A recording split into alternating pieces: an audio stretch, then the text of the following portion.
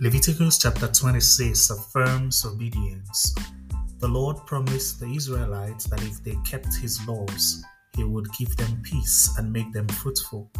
But if they don't, he will scatter them, but he would never break his covenant with them.